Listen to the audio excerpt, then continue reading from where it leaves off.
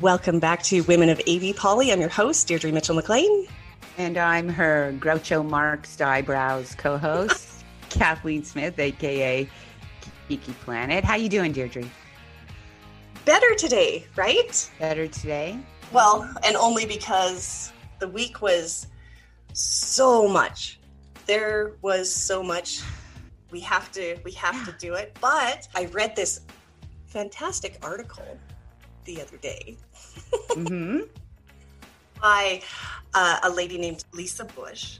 And Lisa and I follow each other on Twitter. And as soon as I read this article, I thought, I really need to reach out.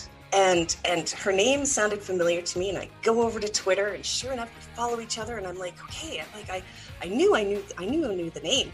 And I go to her website, and I'm like, I've been here before. I'm like, I have meant to reach out to Lisa before. I'm like, I didn't do it, really? And so I sent her this really fast message that was like, I meant to do this. Call me as fast as you can. And yeah. She responded to me on Twitter, and then Kathleen and I were supposed to record last night, but everyone in her house took a computer with them and left. They abandoned me without technology. Right? And so here we were rescheduling for the next day, and then Lisa called me this morning and said, I can totally be available in a half an hour. It was meant to be. And of course, last night you let me know about the blog post. So I immediately read it.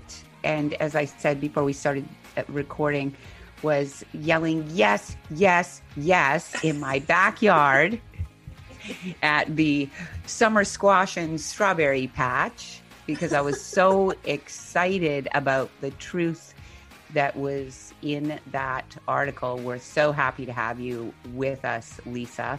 I'm not sure if you're aware of this yet, but your post from this week is definitely going viral. I know I posted it on Facebook, and within a matter of minutes had close to 100 shares of it already. And the reaction, not only from women, but from men, has been resounding. And to read comments from men saying, wow, if I was listening to this, I'd not only be a better partner, I'd be a better father.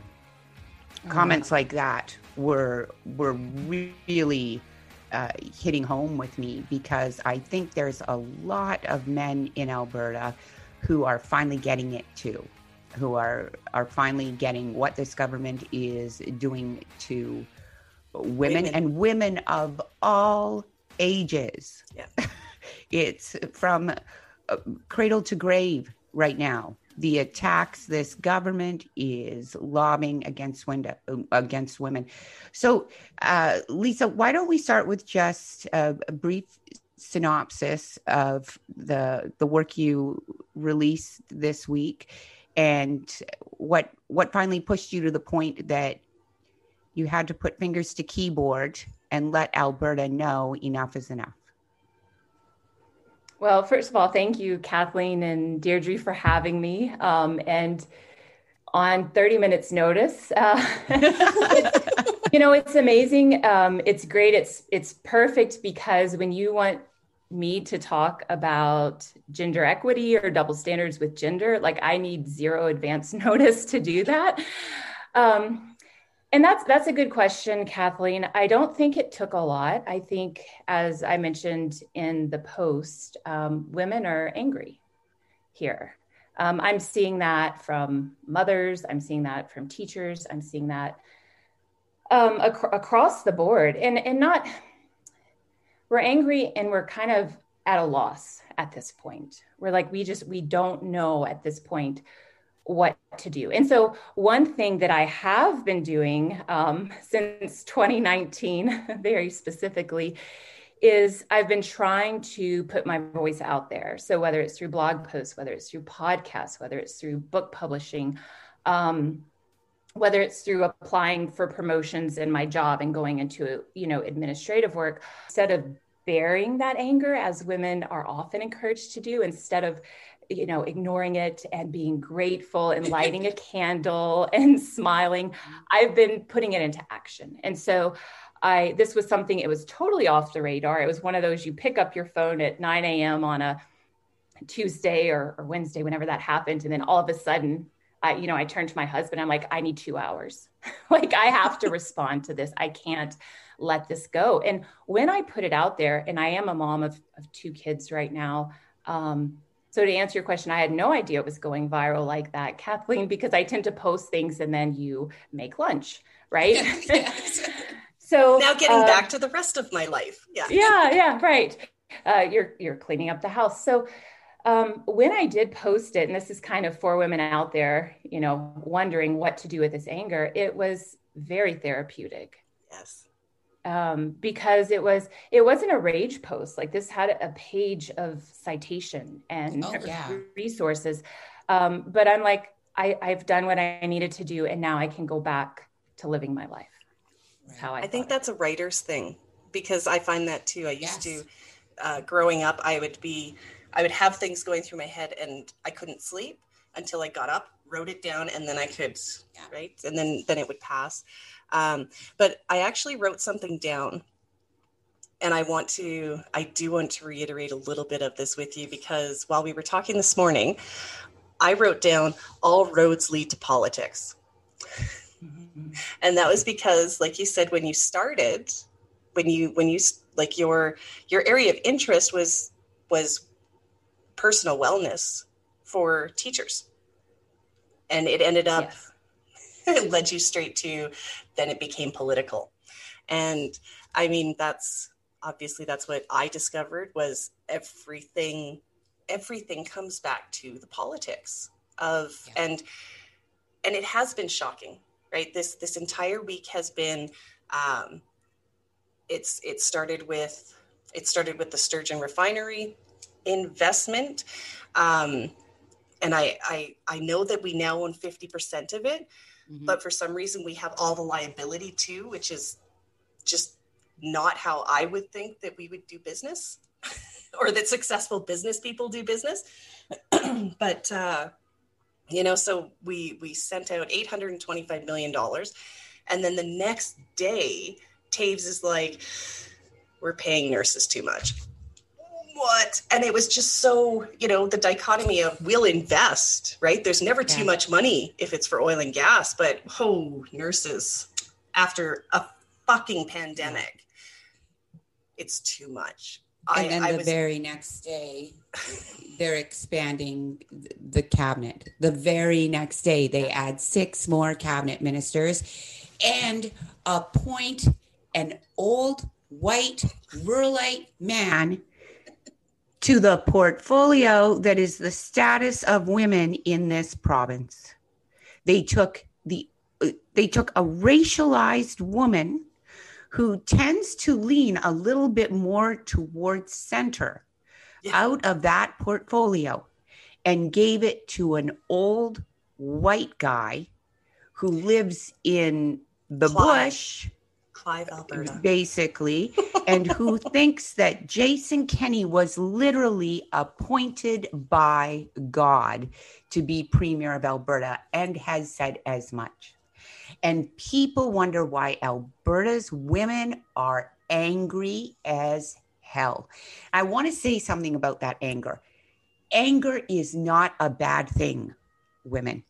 Yep. Anger is a good thing if anger motivates you to action. If it makes you stand up and draw your line in the sand and push back. And we need to do that. We've needed to do it pretty much since the day this government came into power, but more so especially now. So, Lisa, we failed to ask you about your history. We know you're a writer, of course. We know you're working on your next book. So perhaps you could share with our audience a little bit more about you and where you're coming from and your background. Great. Yep. Thanks, Kathleen. So kind of the on paper version is that I'm a 4th generation educator. So my mom was a teacher. Her father was a teacher. My great grandparents were in education. And despite that, I decided to go into public education. No, I love it. My formal background is in fine arts. I think like a lot of women, my career path is kind of like a maze, right? But I have spent the last 16 years in education. So teaching art education, fine arts, language acquisitions, and then going into administration, being a curriculum specialist, kind of all over the place. And I've always been an advocate of women in wellness. And I think that comes from my mom was a public school teacher in Mississippi. My parents separated when I was 10. So she was a single mom of 3 kids going back to graduate school so she could earn enough money to pay the bills and working full-time as a teacher. And so I think at the age of 10, my eyes were wide open to gender expectations, gender pay, a lot of the things that when I talk to grown, educated women, they say, oh, I had never thought of that before. And I'm not sure why that is, but I know like I didn't really have an option to look away, right? To when it happened to us. So recently, I really kind of dug into research on wellness specific to teachers in education. It started when I decided late in my career to have a family, and it turned my world upside down with what I was expected to do as a working professional and what I was expected to do as a mom and what I was expected to do as a wife. And to be honest, it was the impossible. And that's why I think in Alberta, like we're back to 1984 employment rates of women because we are being asked to do what is impossible and for less money than men. So last year, it was actually a year ago, last summer, I announced my resignation from the Calgary school board that I was working with because... It's okay. She'll log back in. Okay. Because I just, again, I was being asked to do 40 hours of work within a 24-hour day, and something had to give. So my background, like I said, is in art and writing. Since the age of, 9, I was painting and writing. So this is not something that's been new, but I did recently, just last month, published my first novel, City Hall, which talks about, guess what? Systemic gender issues with professional women and systemic gender issues with expectations of mom and dads. So it's also a mystery. It's, it's supposed to be fun and lighthearted, and it is fun and lighthearted, but it does touch on some of those issues as well. I want to share something with our audience because I have a lot of people online come at me about being an angry woman. You're such an angry woman. I am mad. I've been mad since the day this government was elected. And that's not because they're conservatives, and it's not because I wasn't willing to give them a chance. From the day this government came to power, they have come for my kid at every turn. It started with rolling back her rights as an LGBTQ2 teen. As I've stated publicly, my daughter's transmasc, she's non-binary. And what they did with the GSAs ensured that my daughter and other children like her will think twice about forming GSAs in their school for fear. My daughter's not afraid of being outed. She's out and proud. She's afraid of other kids getting outed. She's afraid of what it will do to them in their home lives. So that was the first thing they did to my kid. Then they messed with her meds. As I've stated, my daughter has an immunodeficiency disease. She has severe ulcerative colitis and requires treatment for that at the hospital once a month, likely for the rest of her life. To save a few bucks, they decided they were going to mess with her meds and go to generics instead of the brand that literally saved her life. This treatment saved my daughter's life. Then they cut healthcare. Then they cut public education. Then they cut post-secondary education. At every turn, this government has come for my kid. And while they've done that, they've given us this usual rhetoric about leaving debt for our children and what a sin it is and what a crime it is when they're destroying my daughter's future with every cut, with every new legislation, we need to act on that anger. Because ladies, welcome to Gilead.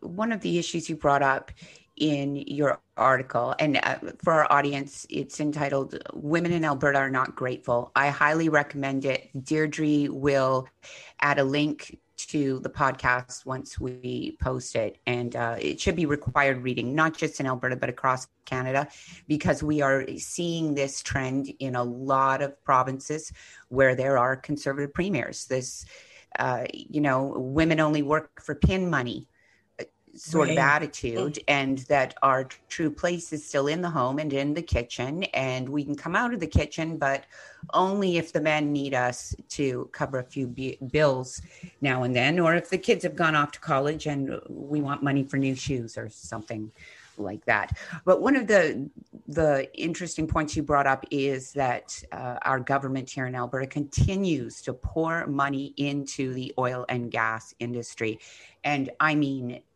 pour it. They have turned the hose on full blast and are just letting it rush in there.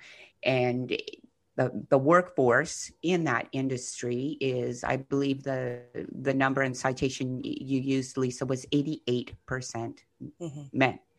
In the meantime, nursing and teaching and healthcare, everything else this government has decided to cut is the reverse.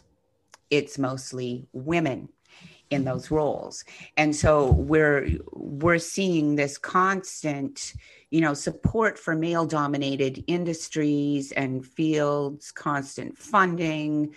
And in the meantime, the women are being not only told to take less money for often more work, because let's not forget, we're coming out of a pandemic and we don't even know yet the effect and the cost of long haul COVID.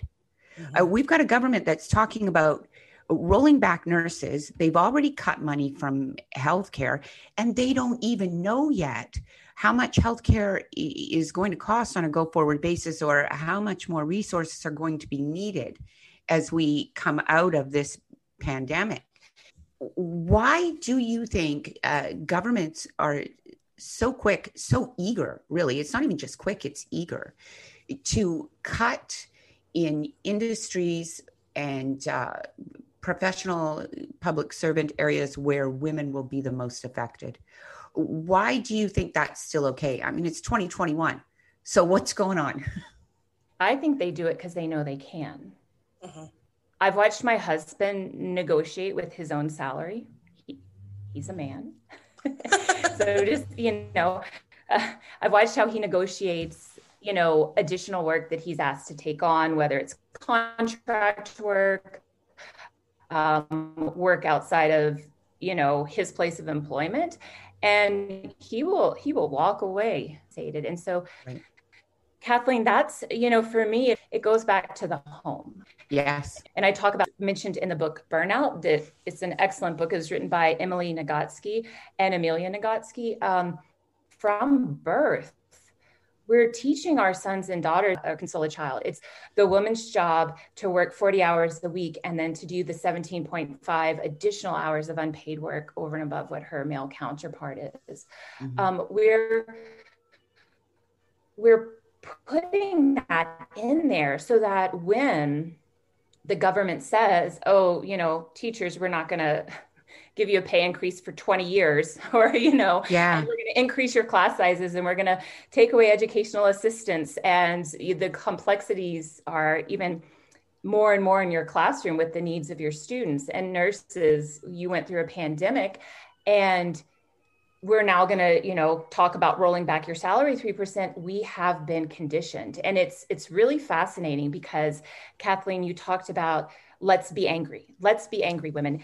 I feel like we have to talk about a really good point, and it was so serendipitous. I listened to a podcast episode by Glennon Doyle. So Glennon Doyle is an American author, activist. She's a founder and president of Together Rising, a nonprofit organization. And she does a lot of talk about the messages we're sending women. And I had just listened to it like days before that announcement was made. And she says, we have to understand that as women, we are programmed to feel about an inch range of emotions. It is acceptable for us as women to be grateful. It is acceptable for us to be giving. It is acceptable for us to be selfless. And how horrible of a word is that? Selfless. You giving, yes. You have no self left. And when we are anything beyond that very limited range of emotions, when we're angry, when we're ambitious, when we're burnt out, when we're tired, we're told, and she used, I think, this exact word, we're told we're crazy. Yes. Every time. Every time. And out of control. And I think, out of control. Yeah. And I think Travis Towles, am I saying Travis? Taves. Yeah. Taves. Travis knows that. He knows that. And that's why in the same interview, he can say, thank you very much, pat on the back, well done, nurses.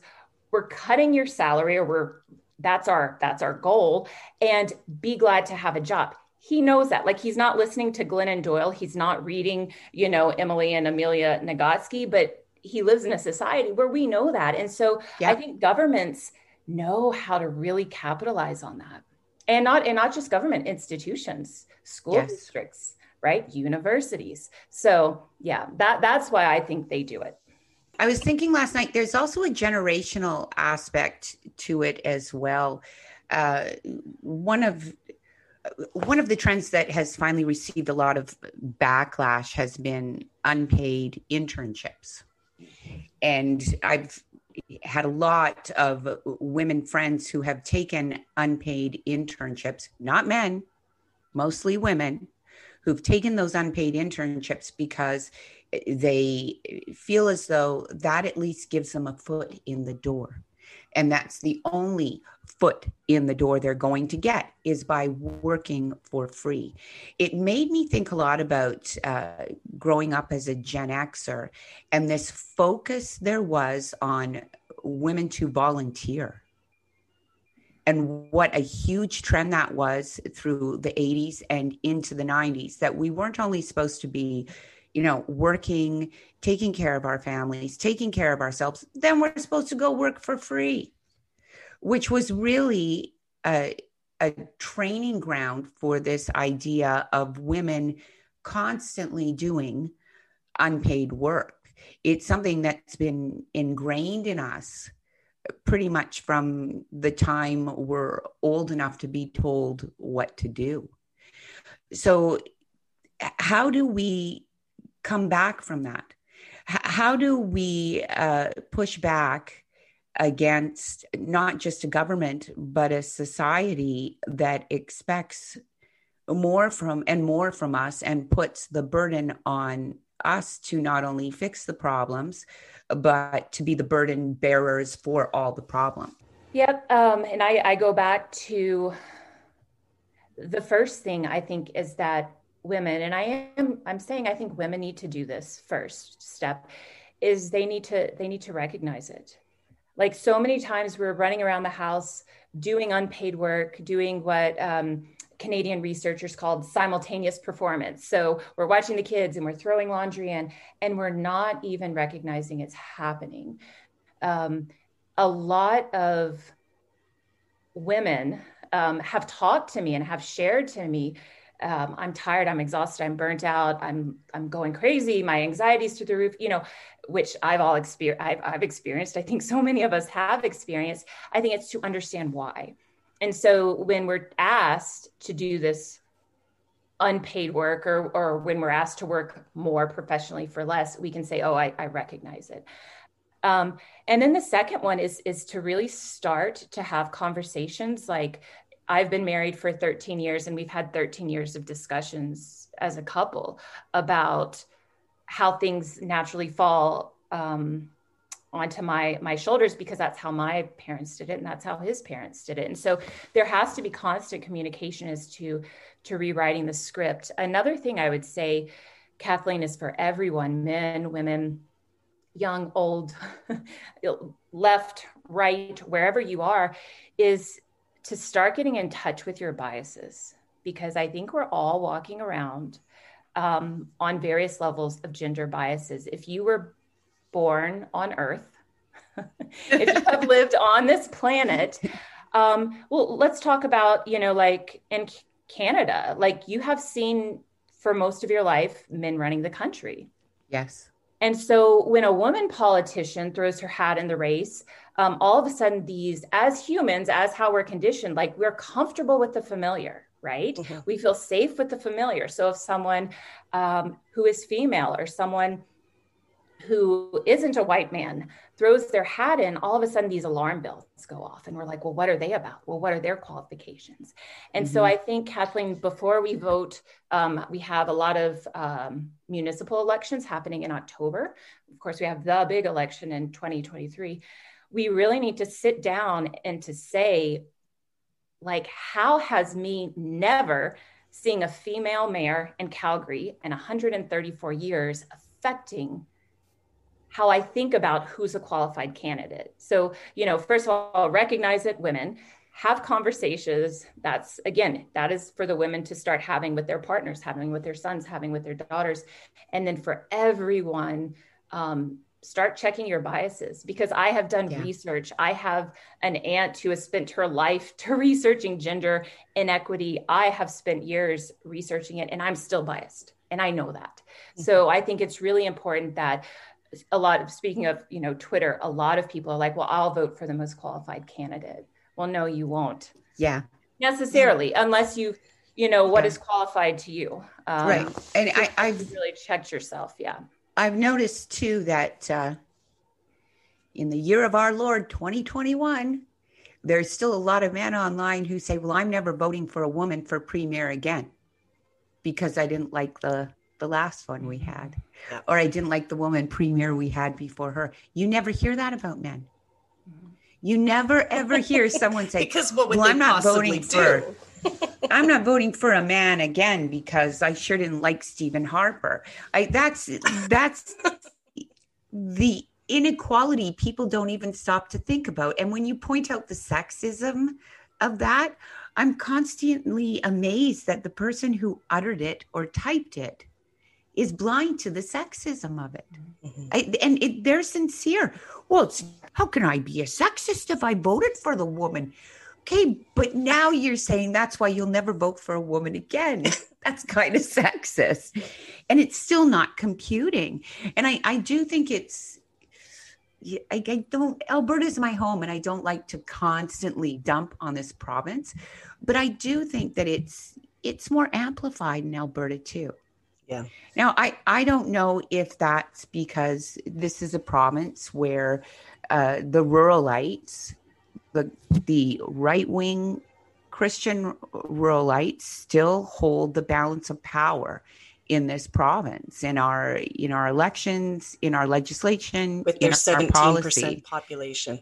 Right. And yet they hold the balance of power. And there is a culture that is unique to those areas. Maybe unique's not the word. Maybe it's just a different world from the way that urbanites exist. Yeah. It's just a different world. And that balance of power has consistently fed the inequity and inequality in Alberta. That's the impression I get of it, that by placing all the power in areas of the province that aren't necessarily, I don't want to use the word progressive, aren't necessarily reflective, as aware and reflective as urban centers, we will consistently be in a position of making women and racialized persons, for that matter, and especially racialized women, the burden bearers for policy and legislation. Now, am I just being crazy, or are we all seeing that?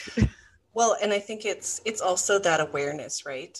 I talk about this all the time, how the way that I view things, the immediacy with which I see that this is wrong and why it's wrong is because of the fact that, okay, one sec. Dude, I'm recording. Go. That fits in with exactly what we're talking about. And I think she should leave it in for the podcast. Okay. You need to leave that in because that is exactly what women everywhere are dealing with. Yes. Right? That was perfect. Thank the kid for me. I will. So I just went through this yesterday. On this Facebook page, a local one here in Strathmore, and it's a particularly vicious one, right? And so the comment, or sorry, the original meme was about Justin Trudeau being Castro's son or whatever, right? And we want a DNA test. And my favorite conspiracy theory, right? But I threw this comment in, and I said, you know that the sins of the father and mother are only applied in rural? Well, but like, it hit me. I'm like, this is a thing in rural, right? Your family name, your sisters, your parents, like this is something that people ask. And actually, you know, I remember meeting the parents of a guy that I was dating, and, you know, his dad was just, so who's your dad? Well, you don't know my dad, right? Like, how does this matter? But it's something, right? Who's your family? What's your bloodline almost? And yet that's something that people are able to get away from in cities. Yeah. Right? You don't find people asking those questions. That leads me to something that Deirdre and I have been focused on. At least in the time that I've been co-hosting with the podcast, because Deirdre's been doing this a lot longer than I've been here. One of the things we've really tried to focus on is reaching women in those rural areas, because I still feel as though feminism has forgotten them. And it's very convenient for progressive intersectional feminists to say, well, those women reject us. I don't think that's the case. No, they haven't. In most situations, they haven't really had the chance to reject us, because there is an isolation that happens to women in those areas, and they may not feel that isolation, but their world is very confined. Right. And I don't know. Deirdre lives in a small town now. And I grew up in a small town, 2,200 people. Lisa, I don't know if you have much experience with small towns. I've lived in small towns, and I've lived in big cities. Mississippi's probably a whole other experience, though, too. But small towns, they're different. Small, but they're also very homogenous. Yeah. When you exist in a small town, they're close knit, and these families know each other for generations, and mostly everyone thinks the same. There's a reason why a lot of my LGBTQ2 friends consider themselves small town escapees, right? Because they can be anonymous in the city, but they couldn't even exist in small towns. So how do we reach out to women in those areas?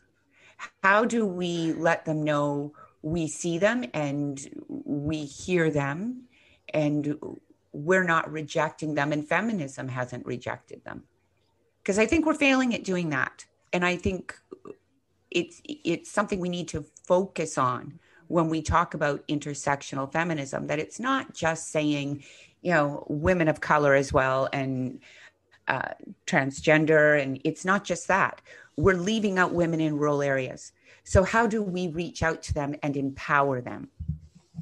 Where do we start? An amazing question. I've never been asked that. I can share with you a little bit of my own lived experience. So I grew up in Jackson, Mississippi. So Jackson's the capital of Mississippi, but I think at the time it was around 150,000 people, maybe a little less. And I did attend a public high school outside of Jackson. So it was very much a small town. And I know what it's like I think my father's side of the family was 6 generations in Mississippi. So my last name was very well known. And I just had a feeling, and I'm going to say this, Mississippi, there is amazing like beauty in Mississippi. A lot of my love for literature and the arts came from, you know, the very rich culture that's a part of Mississippi. So I am not by any means knocking it, but I knew that with my mom, with my dad, as a white upper middle class woman, I had my life planned out for me. I would attend the University of Mississippi or Mississippi State. I would join a sorority. I would get married. I would have kids early. And then that was kind of it. Yeah.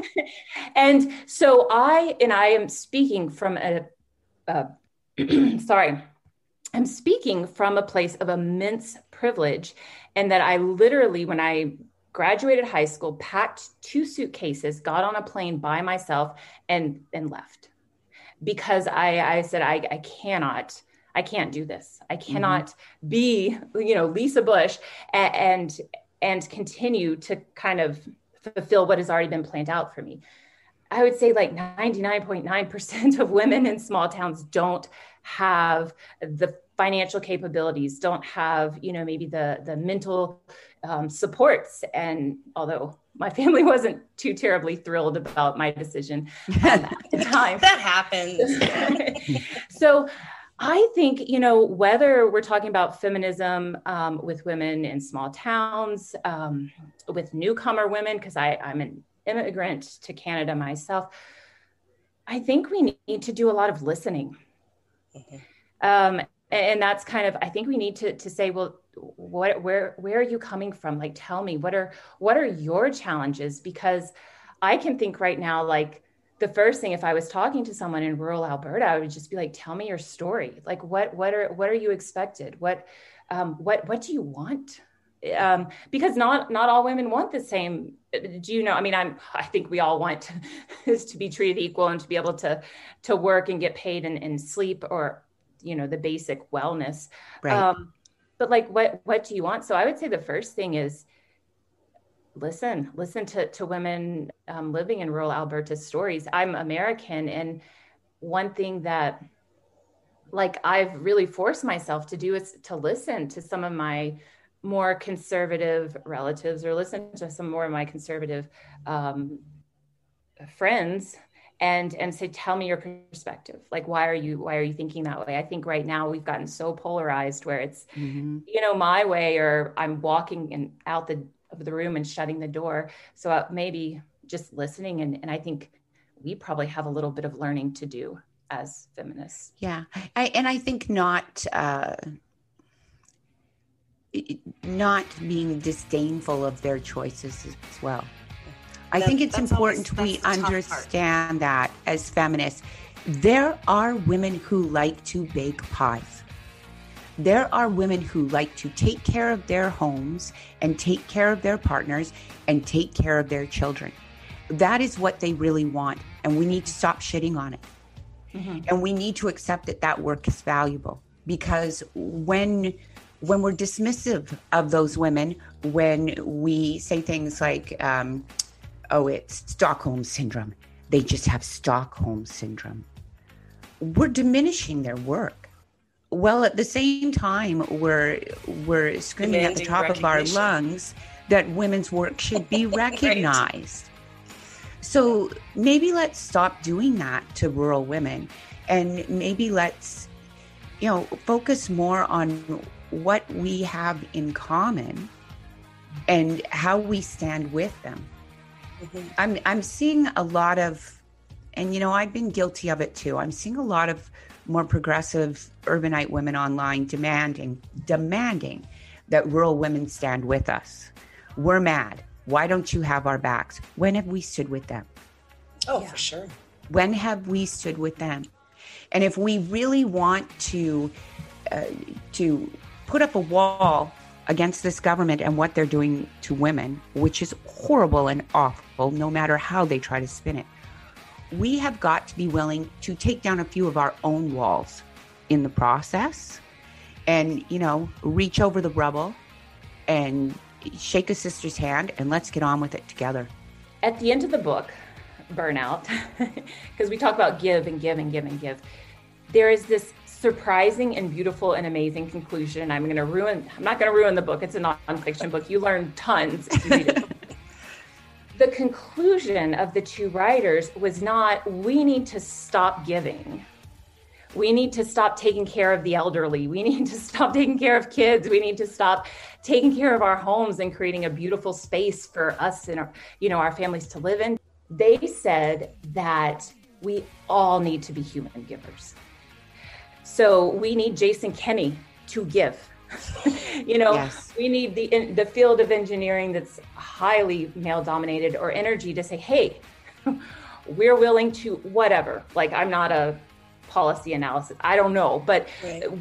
What we need is not for us to abandon our kids and just to drop the unpaid work altogether. We need our partners and our brothers and our uncles and our grandfathers to say, I'm going to scrub the toilets so that you can go to your job interview. We all need to give. And I think that, like, if you look at it from that perspective, it doesn't become this angry, bitter war anymore. It becomes a humanitarian crisis. Yes. We have 50% of the population that's expected to give. So I just kind of wanted to leave that thought because that was a game changer.